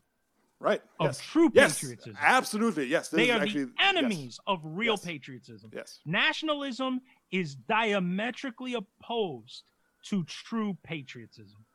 But this is even worse than nationalism, though. I think tribalism is the only Fascism. real word Fascism, because it's not even about like he's not even making a point about like America as a nation or like No, he's talking about a country. system and fuck this He's system. talking right. He's talking about like this Trumpism movement Mm-hmm. that has nothing to do with what they have been espousing.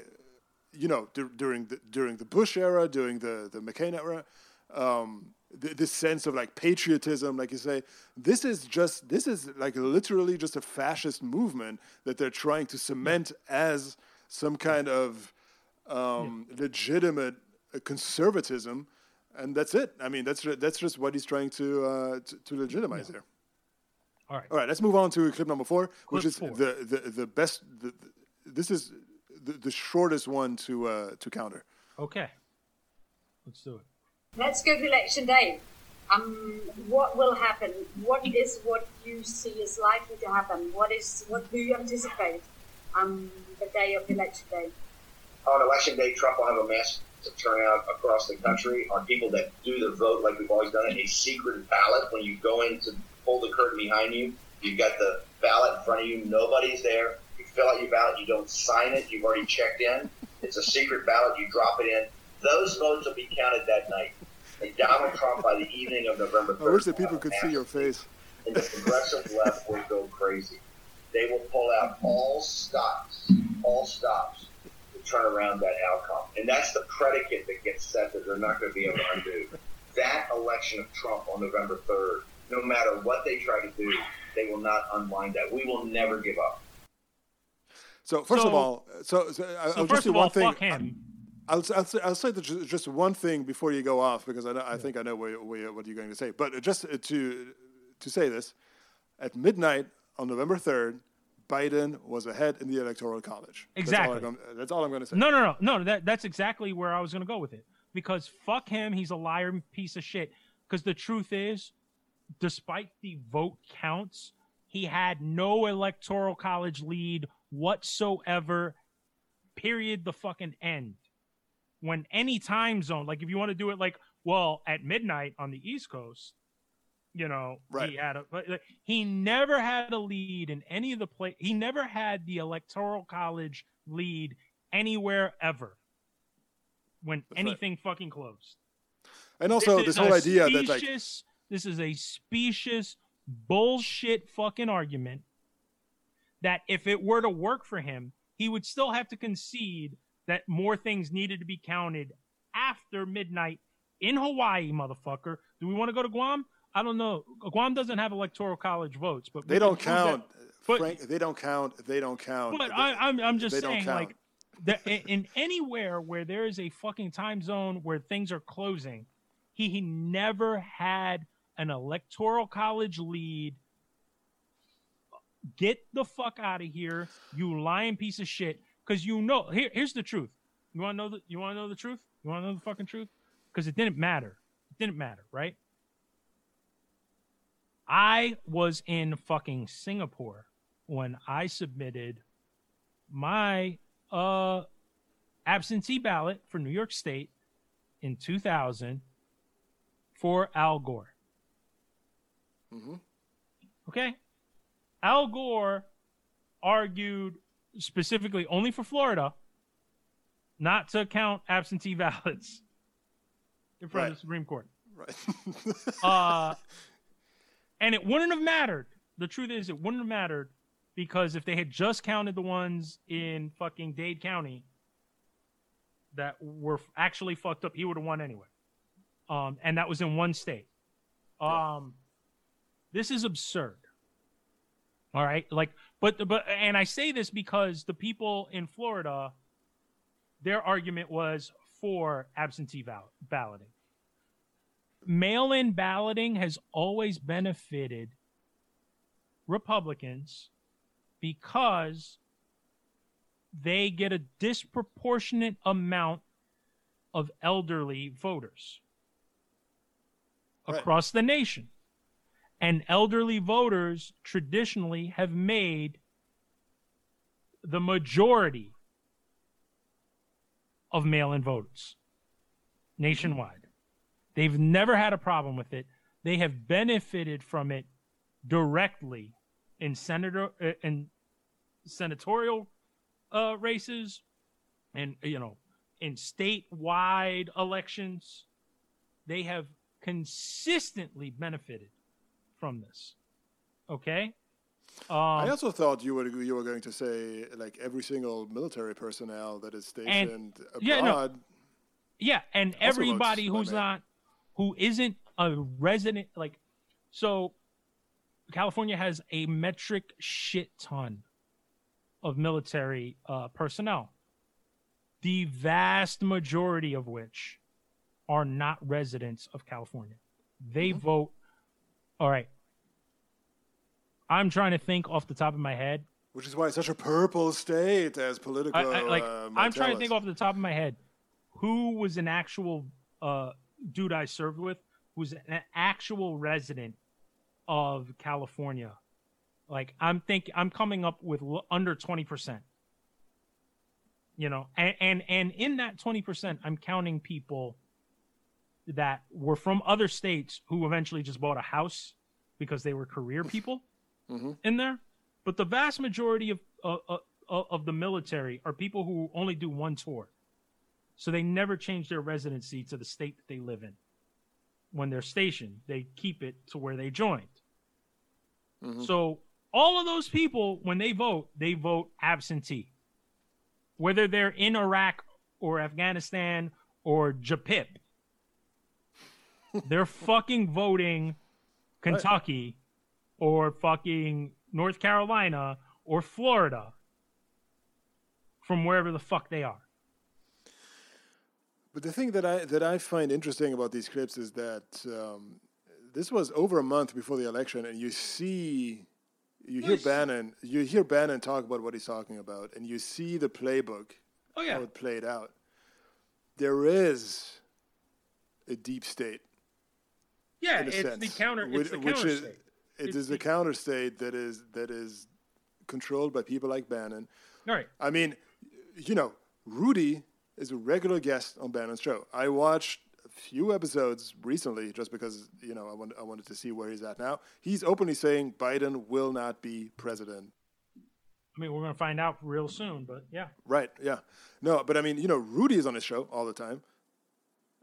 Pete Navarro is on his show all the time. He has literal people that are in the Trump administration on his show talking about, how they're going to steal it. Yeah. There is something. Pete Navarro put out some report showing how, in certain states there are certain irregularities and blah blah blah blah blah. It's insane. It's insane. It is. He is a fucking official, high-ranking official in the White House that is going on Steve Bannon's fever dream show. Here's the thing. Arguing about how he's not actually, by his position, not a real high-ranking official. He's in a clown job, but because he's such a sycophant, he has been elevated to high-ranking official, in perception, because he's the only one who's willing to go out there and sully himself Right. in this way. I mean, he's because one of those he's people disgusting and he's a moron and Yes. he's a loser and he's a piece Right. of shit. Like the But- truth but- is, he couldn't. If you put if I told him that his positions, right? Like if we could do magic, and I could say, Peter Navarro, come here, motherfucker, and I could say, okay, your positions determine. All right, you're going to stand there, and you can stand there, or you can stand 5 feet to your right. But the firmament that builds what you're standing on is your positions or the opposite positions. And here's a 50 fucking pound anchor that I'm going to put around your neck. Now you can stand on your positions or you can stand on the opposite positions. But if it gives way, you're going to fucking die. He would stand on the opposite positions. Yeah. Because he knows his positions are bullshit. Like, if you could, take your statements, no, you have to own this, motherfucker. And literally, there's a fucking 500-foot drop of death. And the only thing that can keep you up is the veracity of what you said versus the things that people are speaking against you said. And here's the fucking 50-pound weight around your neck. Yeah, but I mean, He would. they're all... He'd fucking take the opposite position like that. Yep. But it's amazing. It's amazing to see it play out like that in the open. Yeah. There is this movement that has Trump at its. Well, nobody's center been held accountable. No one has been. I will, teeing up the Obama episode again. I concede that we have culturally let them off the hook. Did you ever see the Reagan series I told you about? Not yet. You have to watch it. Yes, you have to watch it. I know. You have to watch it. Yep. You have to watch it because this shit is this is really everything Reagan was fighting for is what's happening now. Yeah, 100%. And that shout out Showtime, shout out the Reagans, shout out Ron Reagan Jr. for being a real one about his pops. I mean, really, when it comes down to it, the COVID once again, like you said 2 hours ago, at this point, shows us all the inadequacies of government writ large, not only in the United States, but of course in the United States, just lays bare all of the specifically American inadequacies. Mm-hmm. One of them being that for the last 50 years, there has been a concerted effort to delegitimize the state as such. Yep. So and at the same time, there has been a huge propaganda effort that de-emphasized the role of government in people's lives as a positive, as a force for good. Yep. And not only, unfortunately, it's not only a propaganda effort, it's also because of this effort to dismantle the administrative state. Also, the power of the state to do good in people's lives also diminished over time. So we are in this situation now where people don't even in the United States don't even know that they can expect more from the government than what they're getting. They've been getting, yeah. Right. No. I always go back to the example of the French, where if anything like what's going on in the United States would happen in France, shit would be. I mean, the entire country would be burned to the ground. So when I was still living in Europe, there was a tweet this morning where a girl was like, "My French boyfriend, I read him all the headlines in the newspapers today. He's like, and there is nothing on fire. How do they expect anything to be fixed?" Exactly right. When I was still living in Europe, and you wanted to travel by train, let's say, from Germany to France, the joke was always, are they striking right now in France? Because that's always the thing. It's like there was always either the railroad was striking, or the bus drivers were striking, or Air France was striking, or someone was always striking in France, because they always engage in some kind of power struggle with the fucking state, because they want... they have some kind of dignity that Americans don't have, which is they are expecting more from their government, you know? Yeah. But I mean, that is, the United States has been this petri dish of perfect neoliberal growth, right? Which unfortunately had as one of the effects just this complete depoliticization of the population, and also just there is something very provincial about the United States that people don't realize, that abroad things are so much. I mean, no, I should not say they're so much different. We just had the counterexample about the vaccines. But the one thing, I read a book called Angrynomics recently, which basically the argument is that the main, in Western industrial societies at least, but also in China and India, for example, the main kind of driving force of the electorate is anger. But one of the things they're saying that is very different about the situation in the United States, which is very true, there are certain stressors in American society that just don't exist anywhere else in Western industrialized society, which is two things mainly: healthcare and race. Right. Yeah. No, it makes perfect sense. Because you can get by in Europe on a small, modest income in Europe than the United States. Just the one thing, healthcare, is just taken care of. You can go to the doctor. That's it. Yeah. You don't need to worry about it. No. I mean, and people in the United States don't realize it. No, totally. You reminded me, oddly enough, of... this is not me being like an arrogant European. No. This is just like a statement of fact. You know? No. Alfred Molina. I think he might be a sir at this point. The actor is a British citizen, or I think he's I think he has dual citizenship now, but he grew up in England, the son of Spanish immigrants, who were like, I think one was I think his mother was a turn down, like hotel maid, and his dad was a bartender. Mm-hmm. But he got to go to all the best schools. He had health care and all of that, because of the NHS, and because he had a high minimum wage for his dad, who was a bartender. His dad was a career bartender, right, and waiter, but had all the benefits of a working class life that anybody should have. And he was able to go to all the best schools,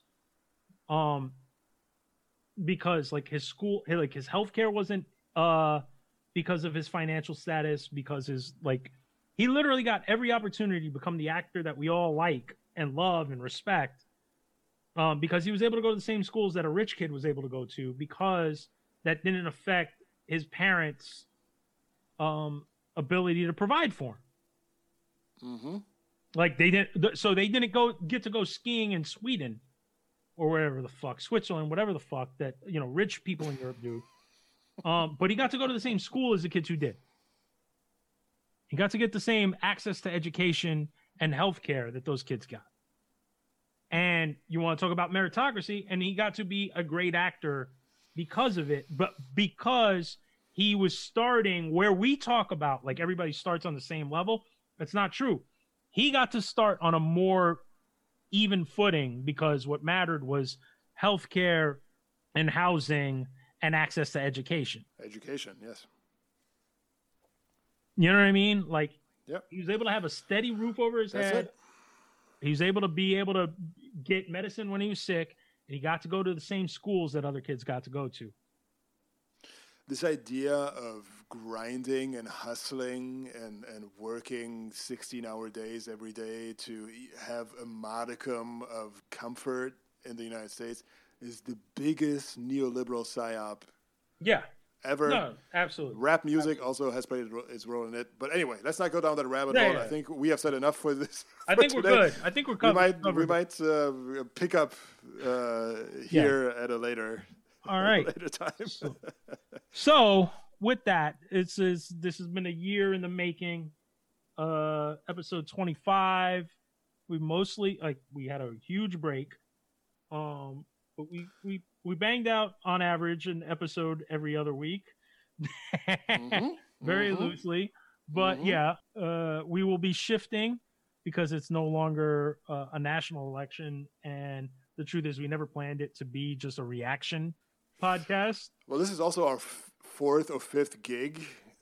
So doing it weekly is really not sustainable. And that too. Yeah. We also, all the shit we talk about how we fuck the grind and all this other shit. Guess what?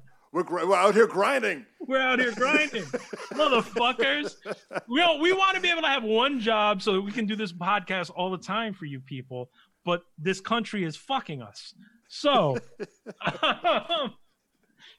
producing movies and narrative podcasts and graduate school and Fortune 500 businesses and all this other bullshit. Yeah, we're doing all that shit, motherfuckers.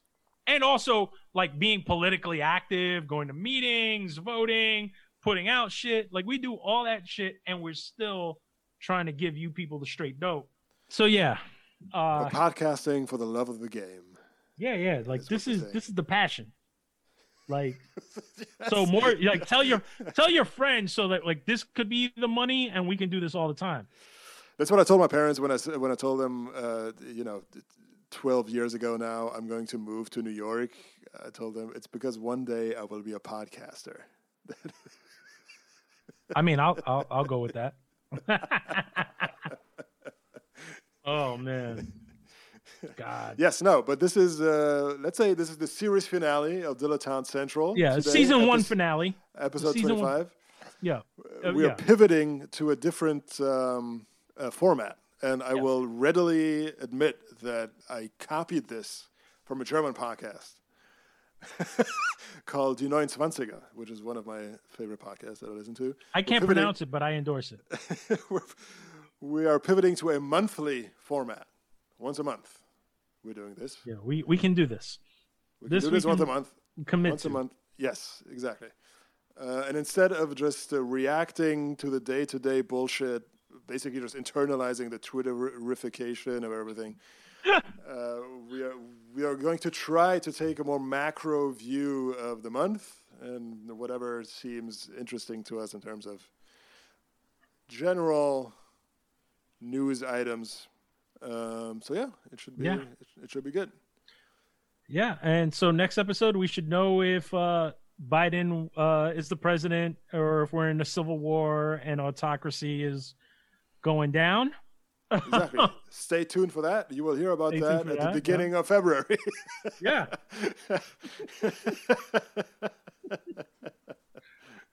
Thanks for tuning in. Thanks for taking the journey. All four of you who are still with us, maybe, possibly. Yes. Episode 25, Dilettante Central. That was it. Season 1 finale. I'm gonna end with one of my favorite season 1 finale yells. Walt! Walt! Real ones will know what that is. I will do one of my favorite season 1 finale scenes, which is I'm going to step outside of my apartment and sit down in the stairway and just stare into nothingness, and that's it. Right on. Real ones know as well. Exactly. All right. Thanks, everybody. Appreciate it. All right. Peace out. Peace.